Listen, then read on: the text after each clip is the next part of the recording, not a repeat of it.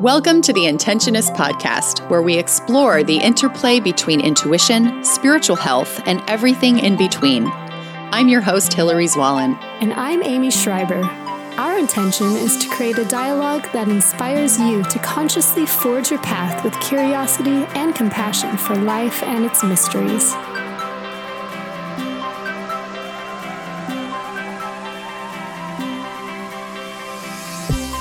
Welcome! Today we wrap our series on intuition by diving into all things woo. Cards, palmistry, astrology, energy healing, crystals, and how these arts have evolved through time, misconceptions and fears around the concepts, and why the resurgence in popularity, because I know you guys have been seeing these all over Instagram and social media, and how it's helping us to tap into the divine feminine, and how some of these tools are and how you can use some of these tools if they're calling for you. So it's kind of a big topic today. It is, yes. And before we dive in, we just wanted to alert you all to the fact that we have a Facebook group called the Intentionist Circle. And this is meant to be a safe space for you to join the conversation, explore, and connect with other like-minded people. And this will be a private group, so only other fellow intentionists can view the discussions. So if you would like, feel free to join, and we hope to see you in there. And as of right now, it's a very exclusive group of me and Amy. So we'd love Very to have exclusive. more friends join us. So come join us. All right. So shall I go into our quick little quote today? Yes, please do. We had a harder time finding one because there was a lot of woo-woo quotes that we were like, I feel like we've done that. And I know this is a woo-woo episode anyway. So this is a quick, simple quote from Rumi that is where he says, "There is a voice that doesn't use words. Listen." So we thought it was an appropriate quote for our final intuition episode. There you go. So to continue with our discussion on tools that you can use to strengthen your intuitive muscles, we thought that it would be important to present learning something new as an important way to getting yourself out of your comfort zone and exploring things that are unfamiliar is a great way to kind of put your senses on high alert and learn something. And one of the things that we both found to go along with this newness is the intuitive arts, which we were not familiar with before, but which include, like Hillary said, oracle and tarot cards, astrology, and all of that fun stuff. Plus, I think it's just having a moment right now. There's like a major resurgence happening where even a few years ago when you and I were like, what is this? And this sounds kind of freaky. And then we started to kind of research more and more of it.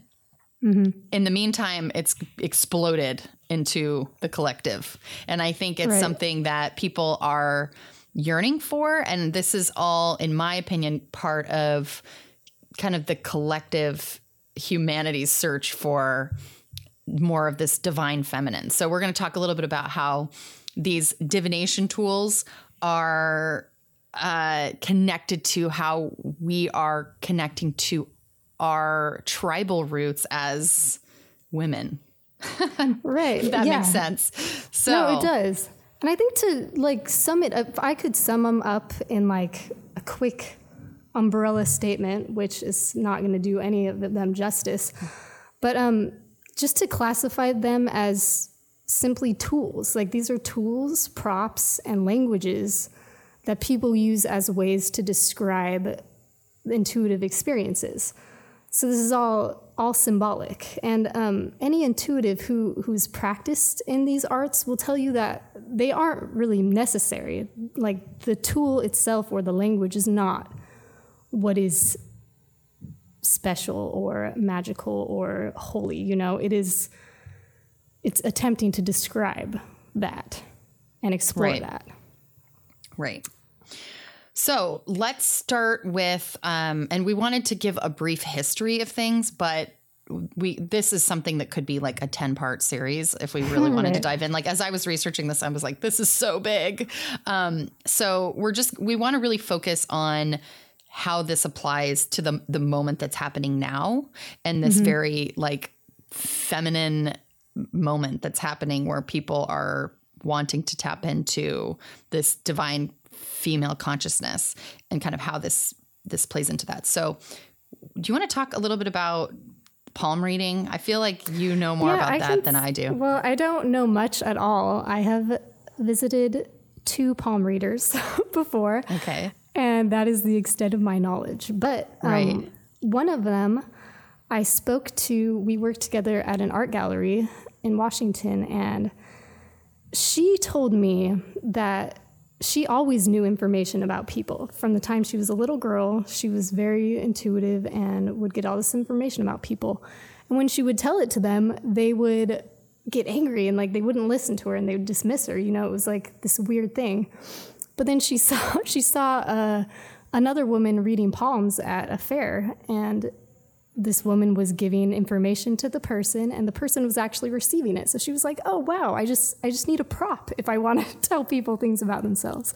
So palms were her chosen prop, and she ultimately went on to like study what classically each hand means. And in my yoga training, we were talking about the hands and like the mudras that you can do and how each finger is a different element.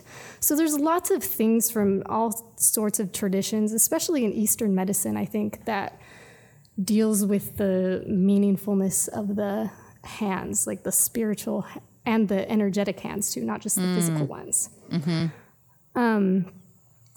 So yeah, palmistry. And also, interestingly enough too, the other palm reader that I went to, she told me like, yeah, I don't know anything about classic palmistry. I don't know what the lines in your hands mean. I'm just using your hands. I'm just looking at your hands as a focusing point for myself as I think about like what I'm going to tell you, you know? I see. And she also told me, she was like, don't get readings from people. Like, you do your own figuring stuff out, which I thought really? Did she say that as like a general rule, or just because she thought you were intuitive? No, I think both. And I think she said she could tell based on things that she said to me that I had a problem like trusting myself and always wanting external validation. And like looking for authority elsewhere. And she's like, no, you need to like do this for yourself, because that's being told what to do is not going to cut it anymore. Right. Well, that's interesting that you bring up that because that as you were talking about palm reading, I was just thinking, for anyone, I mean, we all know people who are like super into it and they like put stock in what anyone else says, and they a lot of it is just a way to relinquish responsibility for their own lives and be like, well, you tell me what to do. I'll pay you to give me a reading. Right. Right. But then there's also the aspect of, you know, not taking it too seriously, in that it's, of course there's value in it. I mean, the idea is that any energetic read, whether it be through palmistry or cards, or if you're going to see a psychic or a medium, is a reflection of the energy that you're putting out. Mm-hmm. So again, in those situations, your intuition, your own intuitive abilities are always heightened because it's kind of a new thing, right? Mm-hmm. Yeah. Why don't you give us like a quick overview of cards, which is probably what we're both most familiar with.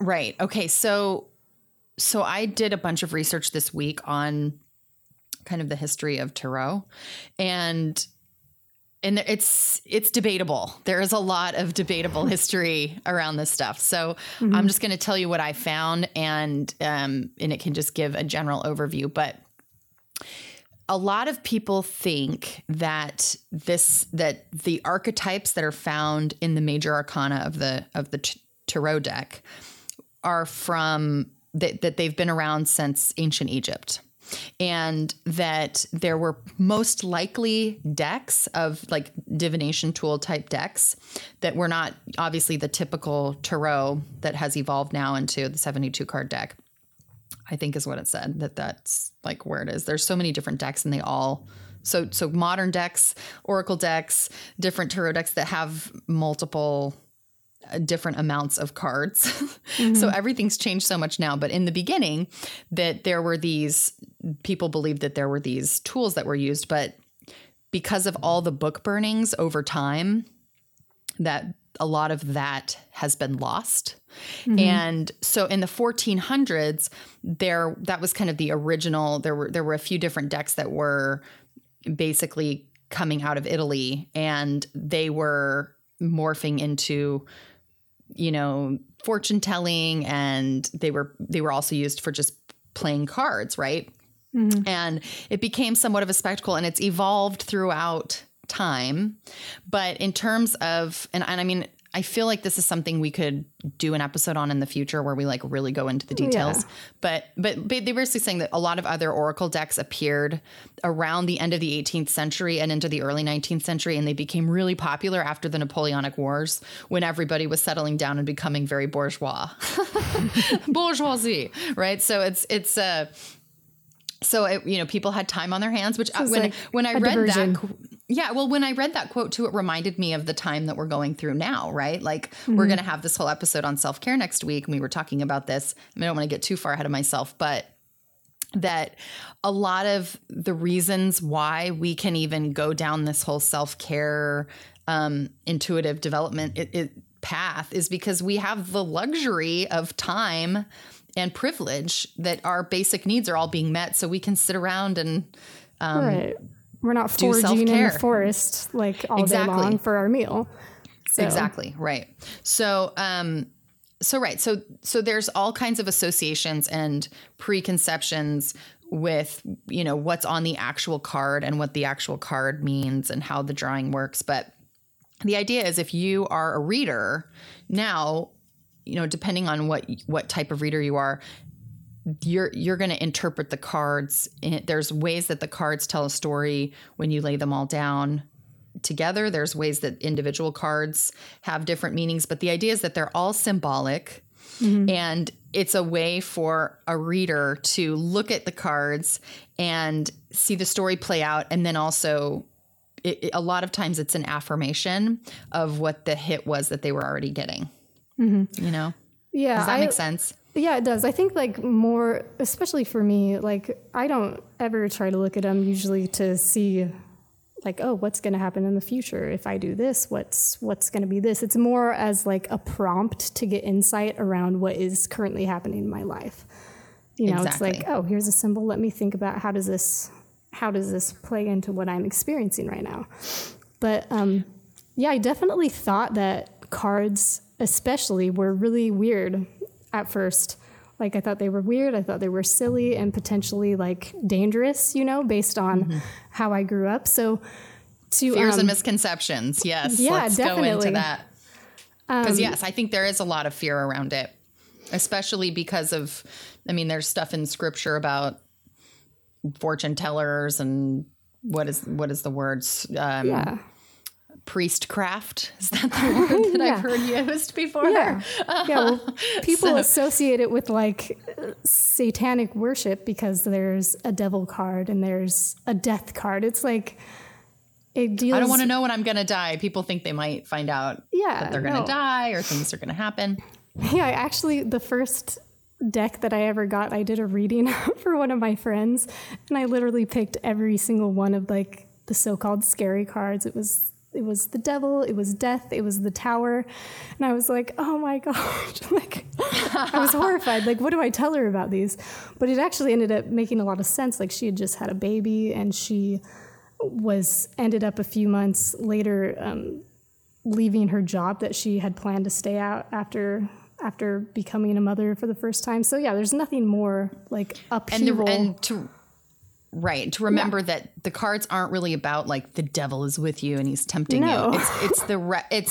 It's an archetype. So it's the symbol of adversity or of addiction or of dealing with a personal vice that could be anything. It could be any number of things. It could be negative self-talk as your personal devil. It could be in the tower, like you said, it's a big transitional time. Yeah, transitional transfer. The death is like transformation of like the ending of one phase and the beginning of a new one. So yeah, these things, like, they're all symbolic. It's not scary. It's like when you have a dream or like a visual while you're meditating, and if it like is violent or disturbing looking, like, it's not like you're taking that literally. You're taking that like a symbol for something else. That's the same type of thing, I think. Absolutely. So I remember my first deck that I bought was an angel card deck. And that felt really safe to me because it was like all good messages. It was the angels. I was totally used to like that concept of like angels made sense to me because I had been a Christian. And so that I could relate to. I didn't want to see any fairies or mermaids or anything at that point because it was like, give me the symbols that I can connect with. And I was like, there's not a bad card to draw. So I can just, I'll draw loving messages that are going to help me. So, and that was a great deck for me to just experiment with, right? Was that your first deck too, as an angel deck or no? I think, yeah, you gave it to me. I think that's right. Well, actually, the first one you brought, I don't know if it was when you got the Oracle deck or something else, but the first time that I had ever seen a deck and you picked a card, you came over and I was like, this is weird. This is silly in my mind. And you're like, let me pick a card for you. And I was like, okay, I guess. But you picked one card and it was the focus card, which I had been just sitting all morning, like meditating, and my whole little intention that I had picked for myself was focus. Because I was in the middle of moving and I was like, I got to focus and get stuff done today. So I've just been saying over and over in my mind, focus, focus, focus all morning. And then you came over and picked that card and I was like, oh, maybe something. Yeah, I just remember initially being like really emotional when like it was so like, oh my gosh, you know, what is this? So, right. It's an interesting, so it's a way to tap into your own energy field, the energy field of others. And a lot of it comes down to the asking and the intentions that are set by the reader and by the person who is getting the reading. Wouldn't you say that so much of it is about the space that in which you call in?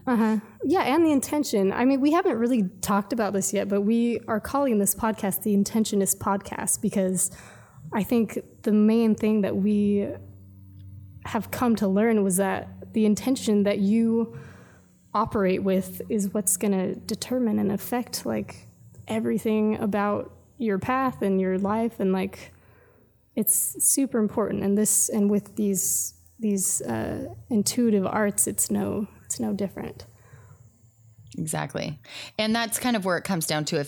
And I also think it's dealing, if you're going to go get a reading or you're dealing with a reader, getting an ethical, knowing that you're dealing with someone who is not a wounded healer, who is not projecting all of their garbage into your energy field, and someone who is there to create that. The idea is that it's all, I think for people who are just dabbling, it's like, this is all about being, it can be fun, and people are like, oh, this is fun and kind of silly. And then I always tell people, if ever I'm doing readings, that I'm like, you don't want to do this in a group of people unless the intention is to do a group read.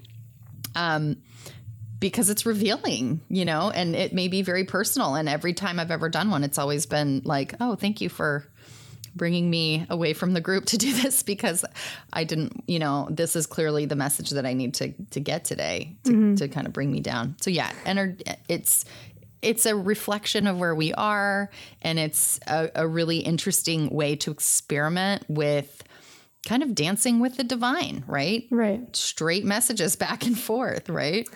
It's very interesting. It is. Yeah. I think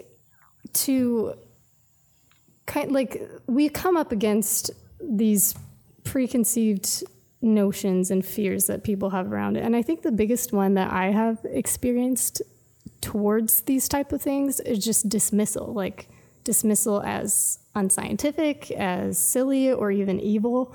And I think that, like, for me, the more experience that I've had in trusting and exploring my intuitive communication, the need for that approval and validation kind of disappears, from the need for external.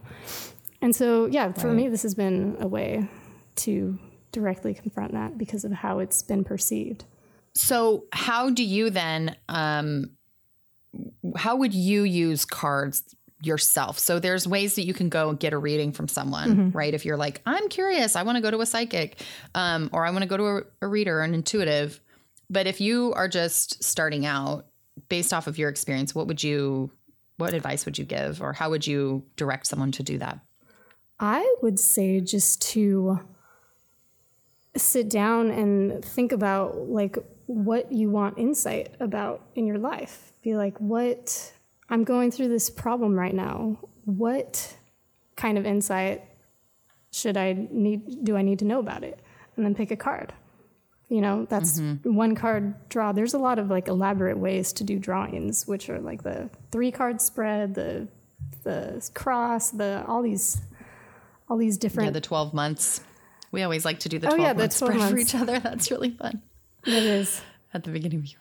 So that is basically that you draw at the beginning of the year or at the beginning of a 12-month cycle. Let's say you start in May or something, that you pick a card for every month of the year and as a theme of guidance of what to expect.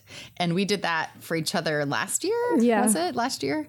And it was like every month we'd go through and I'd be like, you're not going to believe what you drew for me in September.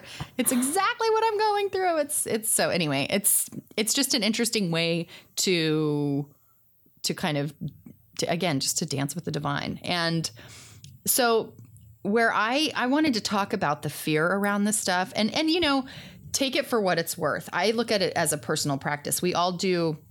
If this is something that I'm assuming anyone that's going to click on the Intentionist podcast is open to this sort of thing because they see our big full moon and whatever. But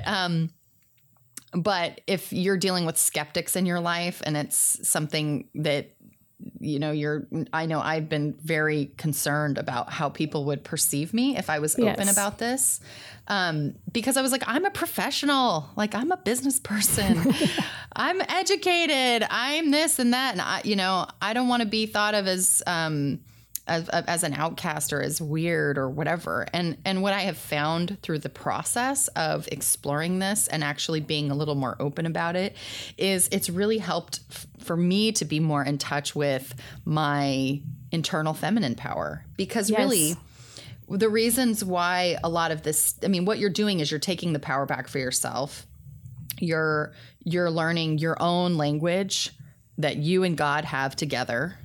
And you're not deferring to the quote unquote patriarchy, right? Which is kind of the reason why it's all been shouted down and why witches have been burned forever and why, all this type of quote unquote magical rooted practices have been shunned and poo-pooed and called the devil's work is because it gives people their own personal power and they don't have to defer to something else.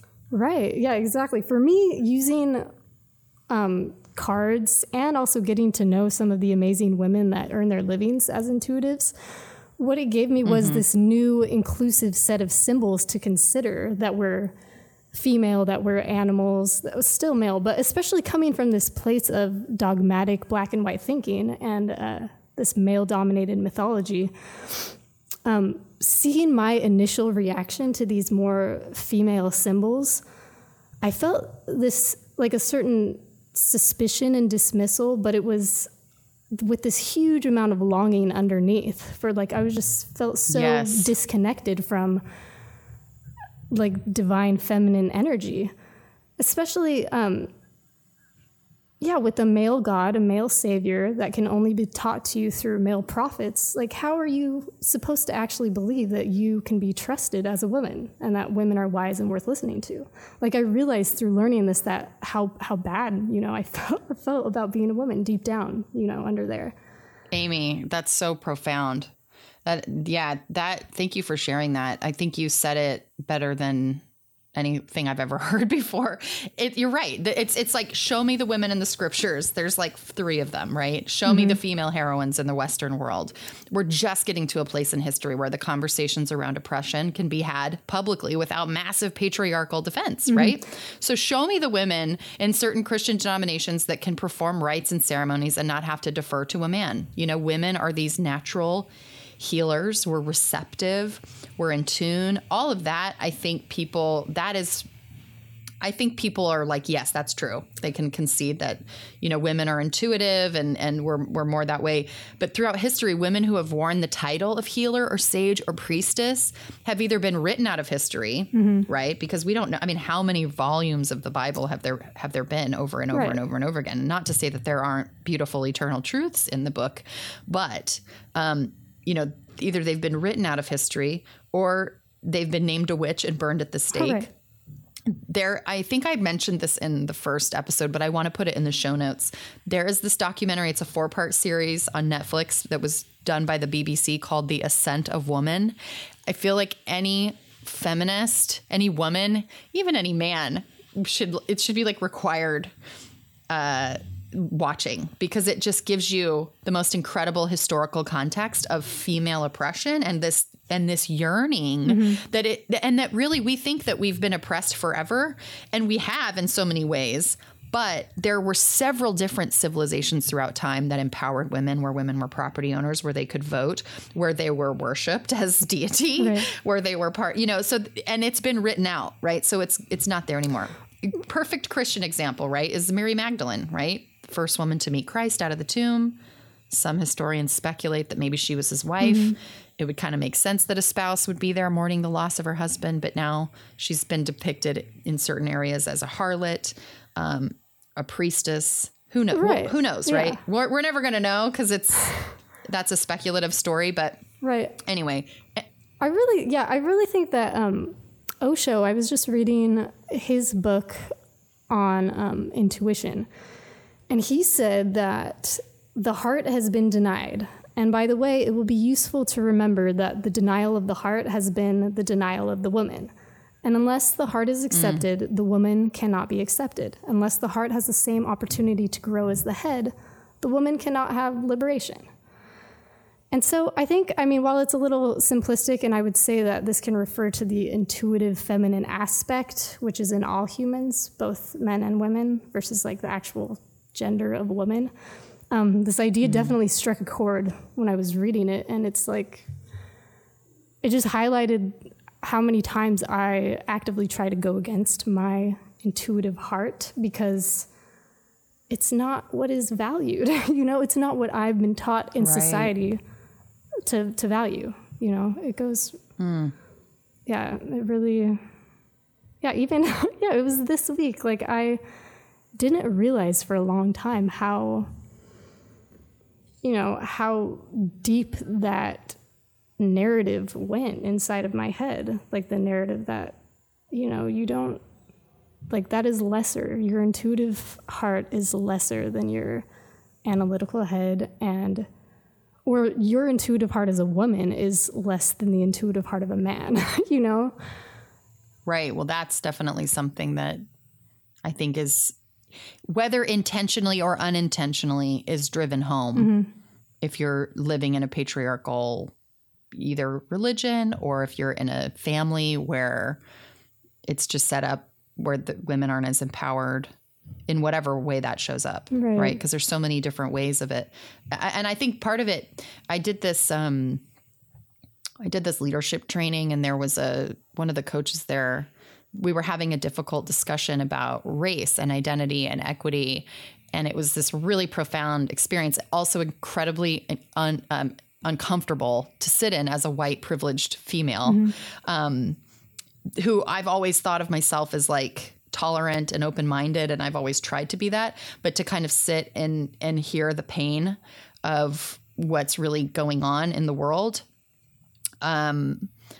This profound statement was made that was basically like, maybe that's what you're supposed to do, is just sit in the discomfort for a little while, like, and don't do anything, and just acknowledge that this is where we are. And through that, you can make the space so that things can shift and change. Right. Yeah. You can't have any. And that's hopeful. Exactly. Right. And the hope is that we can, it sure seems like with all going on with the Me Too movement and the Time's Up movement and all of this stuff that has been so up for everyone the last 6 months with it just being in everyone's face, right? There's a lot of female outrage going on right now. Right. As it should. Right. And there's a lot of the shadow that's being made known, and we're getting to see kind of the other side of things.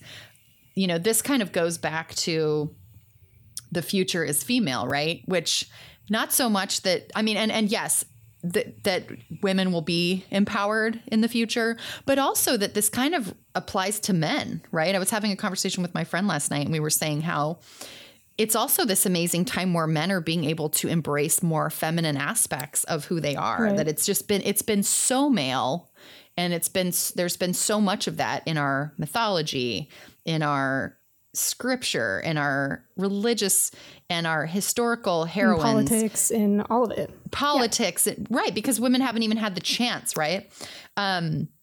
But that even through that now, that if we're looking at it in terms of balance or yin and yang, that even men are being able to tap into more of their divine femininity. And that's going to be helpful too, exactly. Right? We need both. Exactly. And I think also a big part of this, the biggest indicator of the imbalance that's been going on can be seen just with the earth. Like, what have we done to destroy the earth, which is like the ultimate kind of symbol of the divine feminine, for many. And so as part of, like, especially for me personally in my practice, getting more in touch with nature and like understanding and giving space for like the anger and disgust at all this destruction that's gone on has been a way for me to like tap into the divine feminine in myself.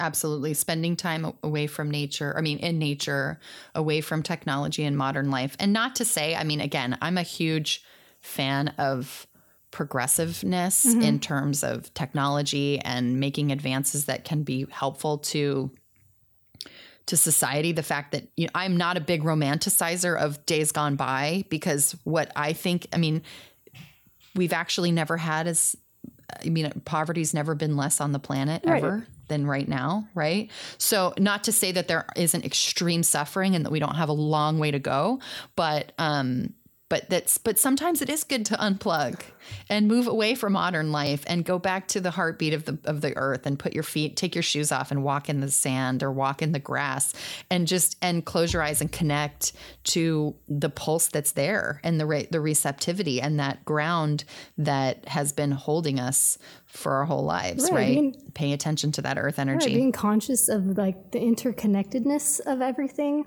Okay, so bringing it back to so we've talked cards, we've talked palmistry, we've talked a little bit about the fears around it. Since this is our final intuition episode, at least for this series, I'm sure we'll be diving into this as we move along. But we wanted to just release something that was all on one topic at the beginning to just see how it comes out. What else is there anything else you want to say, Amy? I think just like making it fun has been an important thing for me, to like give myself space to play and imagine and explore.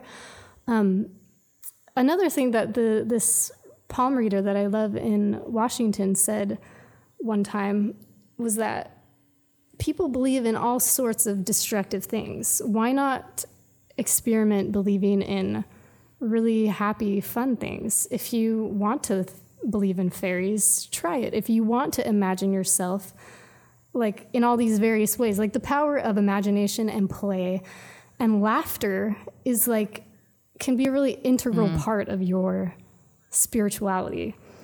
And I think so beautiful. I'm totally against like the tiptoeing around and treating everything as so, especially in this realm, as like too special or too sacred to like have fun with or to laugh about. I think I was just reading the Spiral Dance by Starhawk, and she said that no one can be whole who is incapable of laughing at him or herself. And I thought that was, especially for us, like, I mean, when you go from thinking that you know everything to realizing that you don't know anything, it's like all you can do is kind of laugh about how weird you feel, laugh about how like baffling everything is. So I think just important to remember, like, as you're exploring, as you're questioning, as you, maybe if you believe something that you 6 months later decide is stupid, you know, like, laugh about it. Like, it's not, like, this is not serious business. It is, but it's not, you know? Right. I wanted to touch, since we were talking about experimenting and Mother Earth and divination, I wanted to talk really briefly about crystals. Yes. Because we've seen a big resurgence. I mean, obviously they're very beautiful to photograph. So they're great Instagram pictures. So I think there's part of it is that people like to look at beautiful things, and crystals are so beautiful.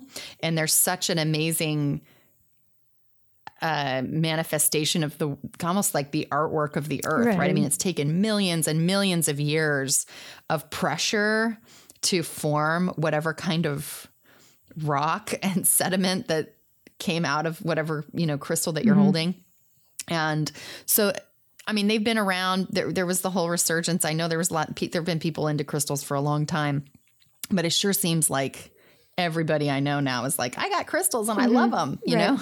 And I felt like kind of a weird person when I was like going crazy buying crystals a few years ago. So I just wanted to briefly talk about using crystals in meditation as a way to help that intuitive development, and to know that it can be used in two ways, at least the way I view it. One is you can look at it like these stones hold an actual vibration that helps you to align with whatever you are wanting to align to. So if you read like a crystal book and it's like, oh, rose quartz is so loving, and, you know, black tourmaline is so protective, or whatever the crystal is that you're into. You can, you know, if you're energetically sensitive, like I feel like I've got a lot of rose quartz. And when I was first opening up, I was holding a lot of rose quartz because I was like, this is reminding me to love myself. It's pink. There's the ritual part of it. So the first part of it is there's a vibrational energy that you can feel, that some people can actually feel, that I don't know if it's based in, if there's any science anywhere that says it's true, but from my own little metaphysical experience and from the experience of many others, that there is like a vibrational energy there. Now, if you're saying that's all garbage, I don't believe in any of that, then I always say to use the crystal as a reminder of earth energy, that oftentimes we're living in cities, or we're living in apartment buildings, or we're not able to go access nature like we would maybe like to, and to just have a crystal that you can hold to remind you of the earth, that if there's a color that it represents, to remind you to love yourself more, or to remind you to set up your mental and energetic boundaries if you're going into situations where you're dealing with people who are harmful to you. That's kind of a really quick way to align with crystals or use crystal energy. And I just think they're great. They're wonderful to hold when you're trying to meditate. They're just lovely. I think you summed it up really good. For me, I am not as prone to use crystals very often. I love crystals. I have a bunch, and I love to look at them, and I love to touch them. But my relationship to them is like I'm very divided on that. It can kind of be summed up by like, I was on Instagram and I saw someone had done this beautiful crystal grid, and it was like the affirmation in the middle of it said, I am prosperous. But when I saw it, I thought it said, I am preposterous. And and that's kind of how I feel when I try, like I've tried to think about them like assigning them actual beings, like think of them as little beings, but I feel kind of silly when I do that. But I do enjoy, like you said, using them as a focusing point for like a symbol, either of, oh, this is my symbol to remind me to think about my higher self, or this is my symbol to remind me to think about the earth. But Yeah, crystals are Right. beautiful. And Or I'm taking this crystal and I'm dedicating it to this person who's going through a really rough Right. time. And every time I see that crystal, it's going to remind me to say a prayer on their behalf or to send them loving energy in my mind or right. whatever. It's about the you know. intention. So they're great relics. So do you want to talk really quick about books because we're almost Yeah, out of time? let's. I think we mentioned in our first episode, we talked about Women Who Run with the Wolves by Clarissa Pinkola Estes. And this is my favorite book about how to kind of view intuition as a woman in a new framework that I wasn't familiar with before. And And she uses so much myth too that she really gives you the context of moving as a woman. yeah, she's through like psychoanalyzing all these fairy tales. And yeah, so I loved that one for the insights it gave me as a woman. I loved it. Another one I just read was the Osho book on intuition. And he has like some interesting stuff. I don't know if I all the way agree with everything he said in there, but I like his distinction that he says between instinct, intellect, and intuition. I think it's a really simple and really clear way to kind of approach it. And then a few other ones, like you can try Sonia Choquette's Trust Your Vibes, Shakti Gawain's Developing Intuition, or Caroline Smith's Sacred Contracts. It's Mace, Mace. Carolyn Mace, but it's spelled MYSS. Yeah, Sacred Contracts. She also does energetic anatomy and all of that too. And there's another one called by Dr. Mona Lisa Schultz who wrote Awakening Intuition. That's also a really good one. Awesome. Yes, and that does it for this series on intuition. I hope that you join us for our next series on, we're going to be talking all about healing and self-care and how to be your own healer, basically. What are the aspects of that? And are we all trying to go a little overboard with that, or is it not enough at this point? So we hope you'll join us. Before we part, we'd like to say thanks for listening, and we hope you'll connect with us on Instagram, Facebook, and YouTube. We would love to hear from you and appreciate all feedback, shares, and likes. To learn more and subscribe to our newsletter, visit intentionists.com. And no matter where you are or what you're creating, we send you love and invite you to breathe and begin. See you next week.